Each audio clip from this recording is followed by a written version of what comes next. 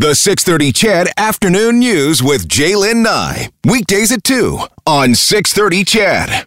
In the wake of what happened in the capital, DC Capitol yesterday, the breach and the storming of the building, there's some people that are wondering, could this happen here? Are Canadians, are Albertans as polarized as what it appears the U.S. is?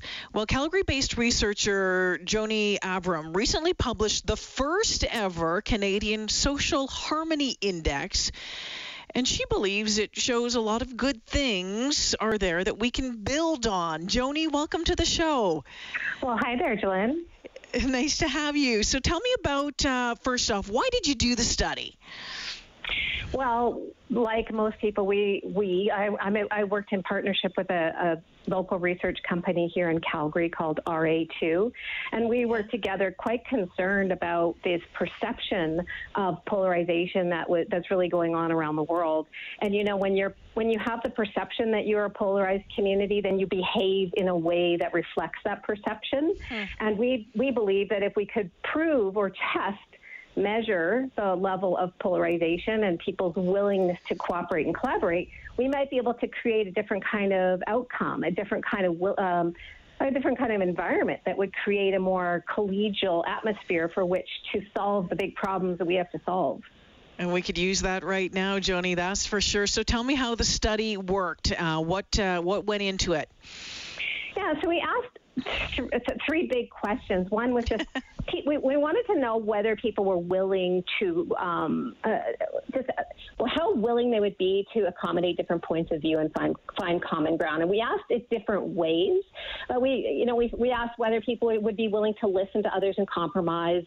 We asked whether they would seek to find common understanding with others, and whether they thought that our differences were so large that we couldn't find common ground. And we asked those in forced choice.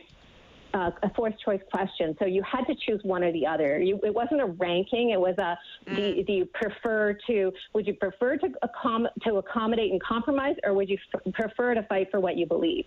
63%, or let's go with the 73% said that they would personally seek to find common understanding with others, even if they have different beliefs. And 82% said our differences are not so large that we can't find common ground. Now, the cool thing is, and the encouraging thing about this is that these results were consistent across the country. We did not find any regional differences. We were expecting to find regional differences, but we did not.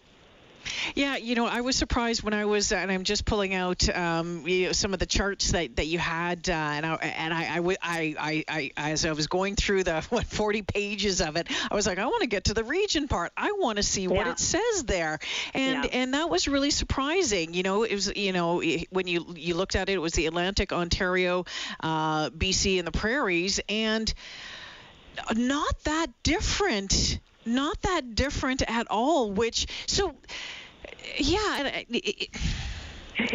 I guess again, I'm surprised by that. I am, because I think, certainly here in Alberta, we sometimes, we're taking on the fight against, the East. It seems the East has taken on the fight against the West. It was a real surprise. So what does that tell you then about Canada? Yeah, it tells us that we're more alike than we are different, and that we are a country, I call us a country of caring collaborators.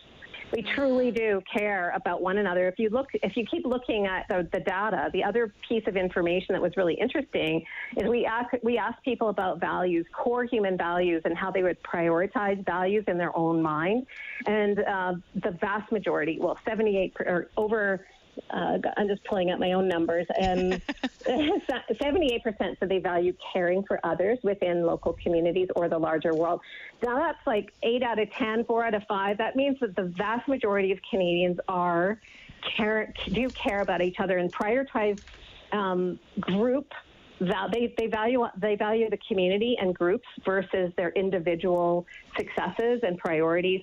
And that is a really important thing to keep in mind, because if we know that most of us are coming from a point of caring, we might have a different way of expressing that care and concern, but the point is that their motivation is good.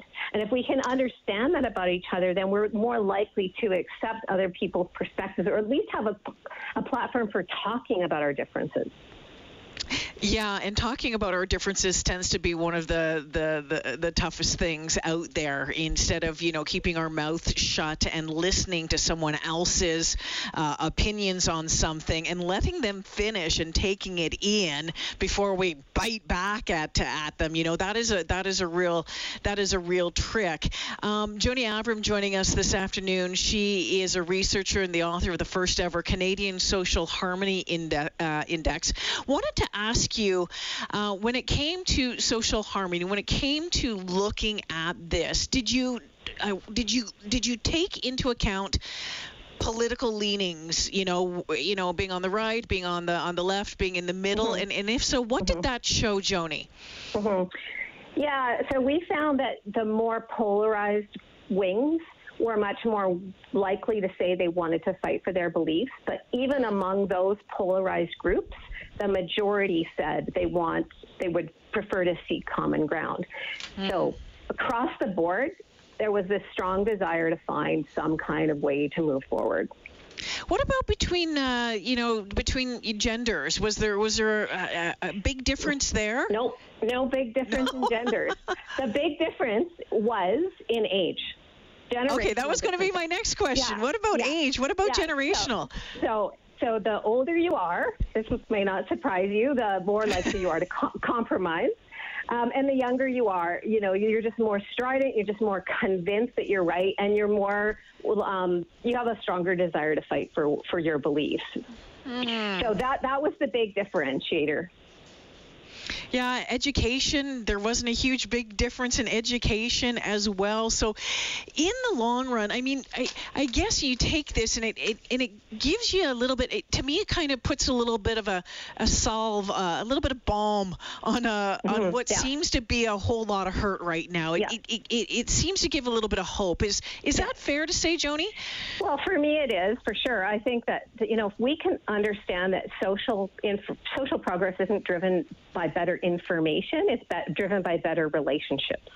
And I really think this could be a foundation for creating an environment where we can come together in a positive way. I always say we cannot fight for the common good if we're too busy fighting each other.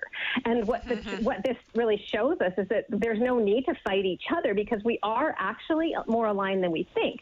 We do have a common ground, a basis for common ground and common conversation.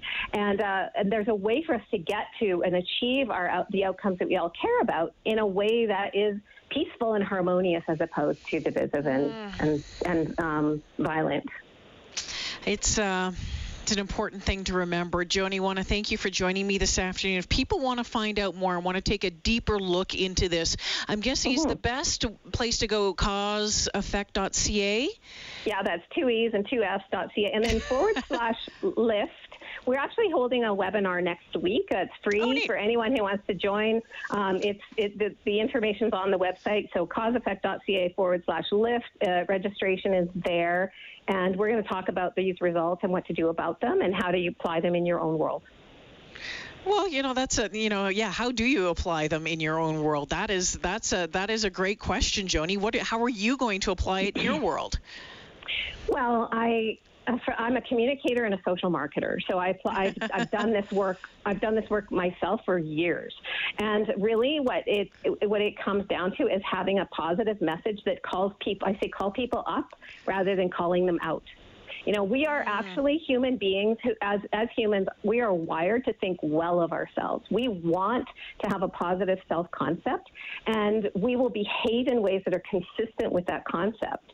And so the more we can actually build one another up and see the good and publicize our virtues rather than our vices, the more engagement we get. And so as a communicator and a marketer, that's how I approach it. And that's interesting, though, because as a communicator and a marketer, and I'm a communicator as well. I've been in this business for over 30 years now. We have certainly seen, a change, and I think, that there's so many platforms out there anymore that just allow us to air our grievances, air our vices, air our, the things that we're ticked off on, and that seems to just make it grow and grow, unless you're living in your own little echo chamber and whatever it is. But I think that is a huge part of this as well, and maybe contributing to the confusion or the belief that we are more different than we are alike. Yep. And also there's I think a need for more humility and grace in our conversations with one another. It's true. Nobody's perfect. We're good people who are getting better. And I think, that I know that for some people that may sound naive, but to me, it's true. I think it's the way that we feed the animal we want to feed, which is the one that promotes peace and harmony rather than the one that tears us apart. We have a choice. And we know what, and honestly, if we go down the path of continually tearing each other apart, we see what the result is. Yesterday was a good example. Do we want that? I don't. No. Joni, thank you for joining me this afternoon. I appreciate your time. Thanks, Jillian. Bye-bye. Yeah, take care. Joni Avram joining me this afternoon again. If you just Google Canadian Social Harmony Index, you can check it out. And it is interesting, suggesting that we are much more alike than maybe, the perception that we are different, that there is so much more of a discourse than there is the things that we agree on. Right? 73% personally seek to find common understanding with others, even if they have different beliefs. 82% in this study said our differences are not so large that we cannot find common ground. I love what she said about, having more humility and having more grace. And one of the things that I think is important, and it can be very, very difficult. If you have, and we all have our beliefs. We all have our beliefs, and sometimes the stick-to-itiveness of it can really have those blinders on, and you're not willing to go or listen to anything else, right? It's important to listen. When you're having a conversation, listen to learn, listen to take in, listen not to just talk, not just waiting or, being ready to butt in. And it can be really bloody hard.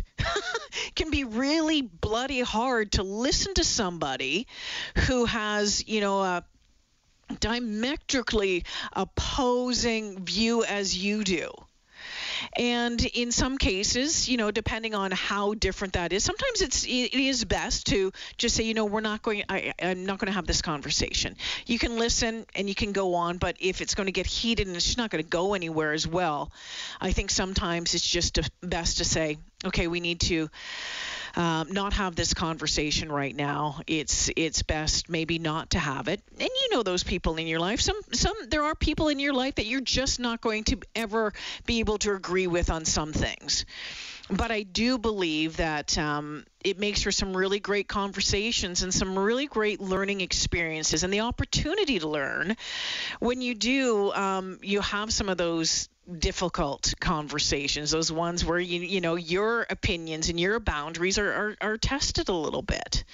But again, you have to be willing, both sides, anyone who's involved in that conversation has to be willing to listen. To listen and not to get too heated, right? And we've certainly been tested over the past number of years, without a doubt. I know firsthand people who have. I actually had an email not too long ago from a listener saying, I don't know what to do about a family member, and I won't get into the details about it, but they said there was just no working with, there was just no common ground. What do I do? Well, in those cases, you have to make tough decisions, right? And I know that there are relationships, there are friendships, there are families that have had breakups, if you want to put it that way, because of such opposing views where there is no middle ground. For most of us, crime is something we see on the news. We never think it could happen to us until it does. Loved ones are gone, and for the survivors, the scars will never heal. I'm Nancy Hixt, a senior crime reporter for Global News. And on this season of Crime Beat, I'll take you inside some of the most serious crime stories I've covered. Season 6 of Crime Beat is available now on Spotify, Apple Podcasts, Amazon Music, and all podcast platforms.